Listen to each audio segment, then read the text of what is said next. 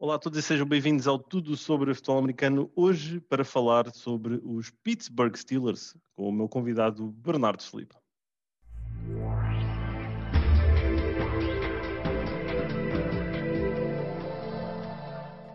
Olá a Boas, todos. Amari.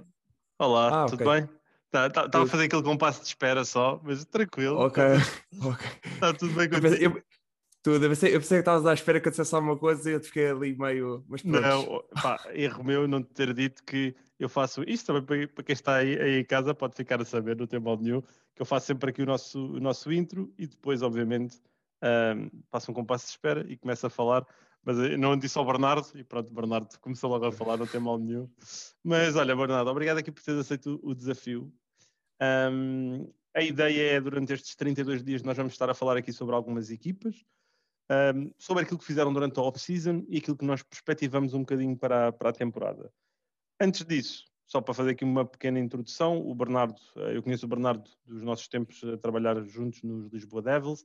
Entretanto, o Bernardo é atualmente o head coach da equipa dos Devils. Depois da minha saída, acabou por assumir um bocadinho a equipa e já os levou a ganhar um título nacional, por isso tem feito um excelente trabalho. Só E fiz meio trabalho. Só fiz meio trabalho. O é resto sempre, já é estava sempre, feito. é sempre trabalho de equipa, é sempre trabalho de equipa, não Sim. é?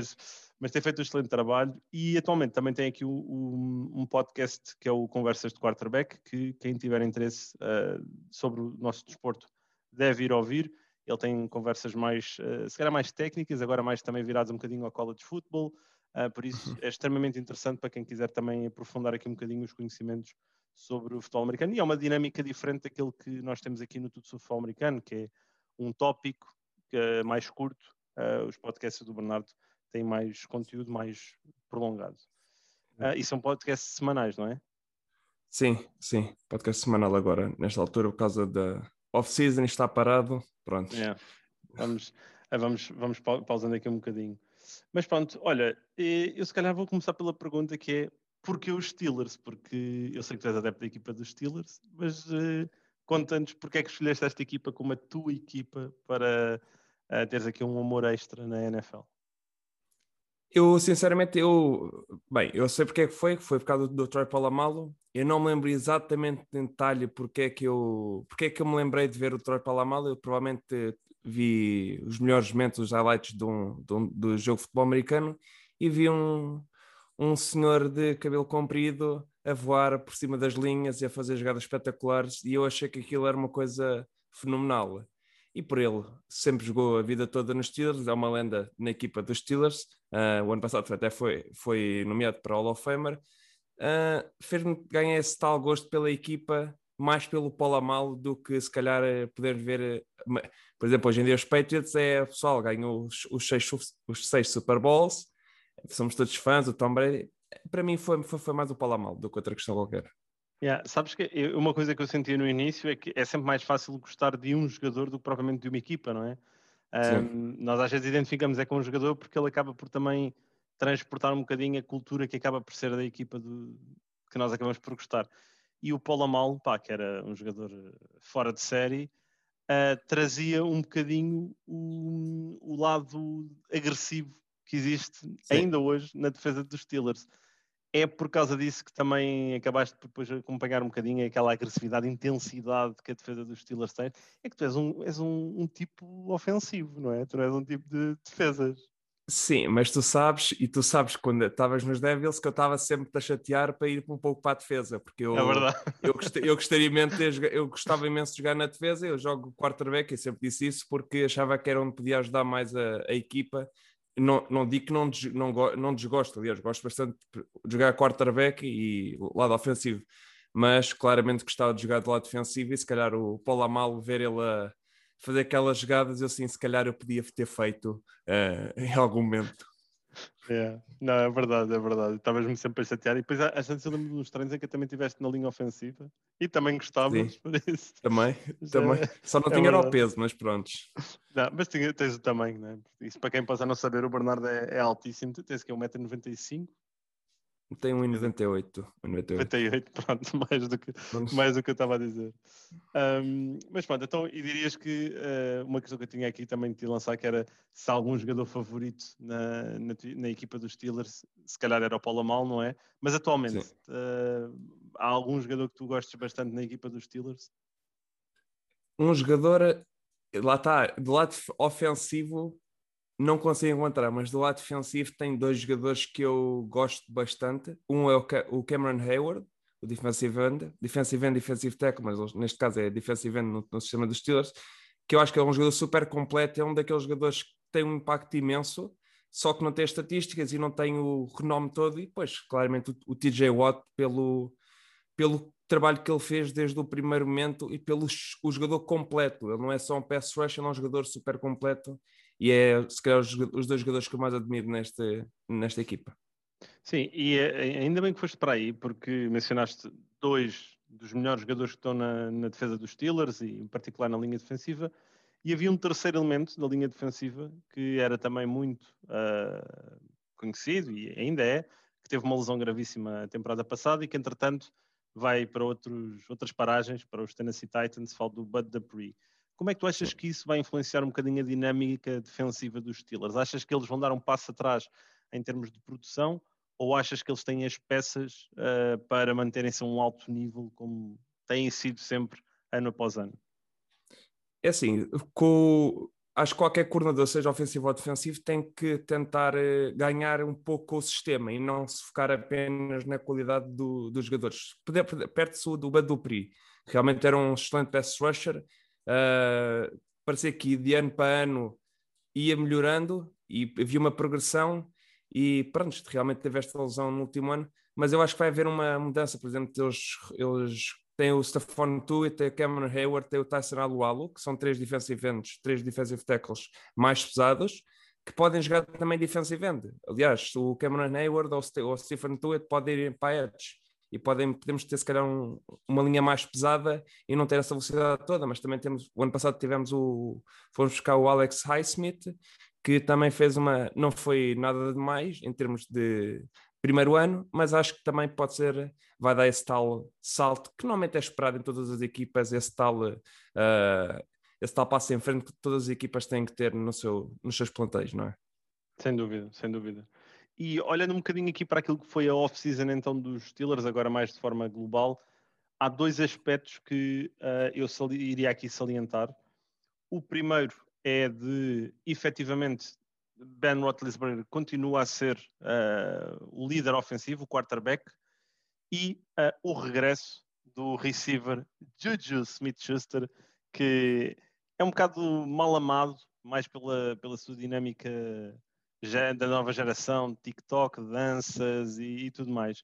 Como é que tu vês isto para aquilo que será o sistema ofensivo e para a equipa dos Steelers na próxima temporada? Achas que é uma boa decisão ou é uma decisão que vai aqui, no fundo, morder no rabo mais à frente? Estás a dizer de manter este ano o Juju? Manterem o Juju e manterem o Big Ben como o líder ofensivo da equipa dos Steelers. Epá, se não fosse o Big Ben, acho que também não queríamos o Rudolph e não queríamos o Haskins, nem o Joshua Dobbs, que eram os outros três quarterbacks. Acho que o peso todo desta equipa, especialmente no lado ofensivo, está no grupo de receivers. Temos 4 receivers que têm alguma qualidade. Tem o Juju Smith, o Chase Claypool, segundo ano agora, esperemos que também dê esse passo. O Deontay Johnson, que o ano passado teve problemas graves com drops, mas que é um muito bom jogador, é um jogador muito completo. E temos o James Washington, que é um jogador também bastante vertical, que também tem qualidade. E depois foram buscar o Najee Harris, não é? Na primeira escolha. E foram buscar também o Pat Freiermuth, tight end, se não me engano, na segunda ronda também. Sim. Exatamente, o peso está neste grupo de playmakers, tem que ser os playmakers a ser o principal foco deste ataque. E a linha ofensiva vai recuperar, ainda está, tirando o David de Castro, são ali 4 nomes, ou as outras 4 posições, acho que vai estar meio para a luta. No entanto, o coordenador ofensivo tem que saber disso, tem que saber disso e tem que ajustar o game plan para estas características da linha ofensiva. E acho que o Najee Harris, só que para terminar também a parte aqui do ataque, o Najee Harris, o uso dele é ele correr bem a bola e pôr em situações que não tenham que fazer terceiro e longo, que são aquelas situações em que normalmente o quarterback precisa e o ataque precisa de mais tempo a passar a bola, que as rotas demoram mais tempo a desenvolver, e as situações onde as linhas ofensivas mais fracas são expostas, como aconteceu, por exemplo, com os Chiefs no Super Bowl. E é isto que, para mim, foi o Najee Harris e o Pat Freiermuth é para haver uma gestão um bocadinho melhor da distância e do ataque em termos de ritmo. Sim, sem dúvida. Acho que. Mas achas. O que tu disseste, eu concordo com aquilo que tu disseste, mas achas que Najee Harris poderá ter aqui um bocadinho uma missão duríssima? Isto porque o ano passado os Steelers eram, se calhar, das equipas mais desequilibradas quando falamos em termos de produção ofensiva em jogo de passe e produção ofensiva em jogo de corrida. Achas que Najee Harris tem aqui a dura missão de tentar equilibrar um bocadinho aqui isso para evitar essas situações que tu dizias de terceiro down e longo, em que a equipa claramente vai fazer um passe, para deixar aqui um bocadinho as defesas mais a adivinhar aquilo que poderá vir ofensivamente? Achas que não é uma missão um bocado dura para ele? Eu acho que mudou-se o coordenador ofensivo exatamente para isto. O ano passado era muito previsível as jogadas de corrida. Eles não tinham mais do que um inside zone, que é uma corrida simples pelo meio do campo, pelo meio da linha, por parte do running back, normalmente shotgun, ou se o Big Ben tivesse under center, ok, com a mão no rabinho do center, vamos dizer assim, para receber o snap. Sabíamos que provavelmente era uma corrida que não havia play action a partir dessa formação. Pá, era previsível. E aqui o coordenador ofensivo tem que ter inteligência e criatividade para arranjar situações para se potenciar ao máximo o talento do Najee Harris e se calhar um pouco a falta de talento em determinadas áreas da linha ofensiva. É verdade.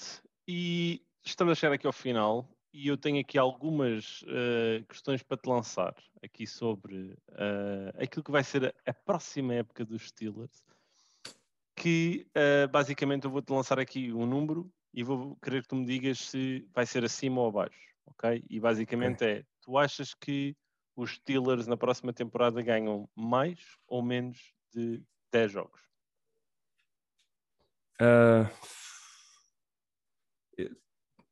10, se calhar um número 10, se calhar 10 é o número, se calhar 9, eu apontaria mais para 9, abaixo de 10, diria abaixo de 10, mais porque eu não sei como é que o ataque e a defesa vão funcionar.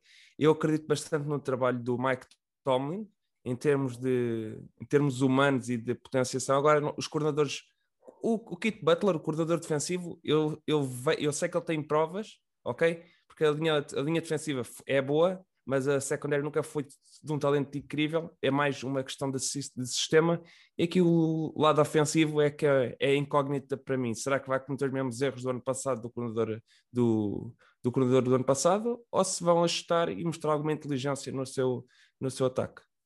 Sim, isto que o Bernardo disse é importante, porque o Mike Tomlin nunca, em 14 anos com os Steelers, nunca teve uma época negativa. Ou seja, ele ganhou pelo menos sempre 8 jogos. Sabemos que agora, com a mudança que houve, para ter uma época positiva tem que se ganhar pelo menos 9.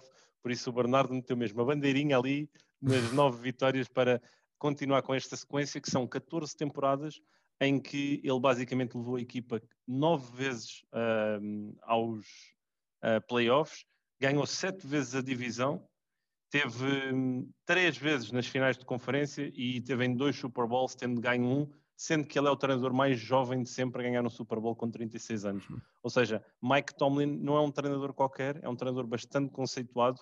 E Bernardo, para encerrar, Mike Tomlin, se tu tivesses que, de alguma forma, descrever um bocadinho a sua cultura em termos de gestão de plantel, em termos de liderança, que traços é que tu identificas nele que fazem com que ele consiga ser tão bem sucedido do ponto de vista desportivo, em termos de resultados, em termos de gestão de equipa? Porque ele teve que lidar com algumas primadonas, como nós sabemos, como o Antonio Browns e Le'Veon Bells e tudo mais, não é?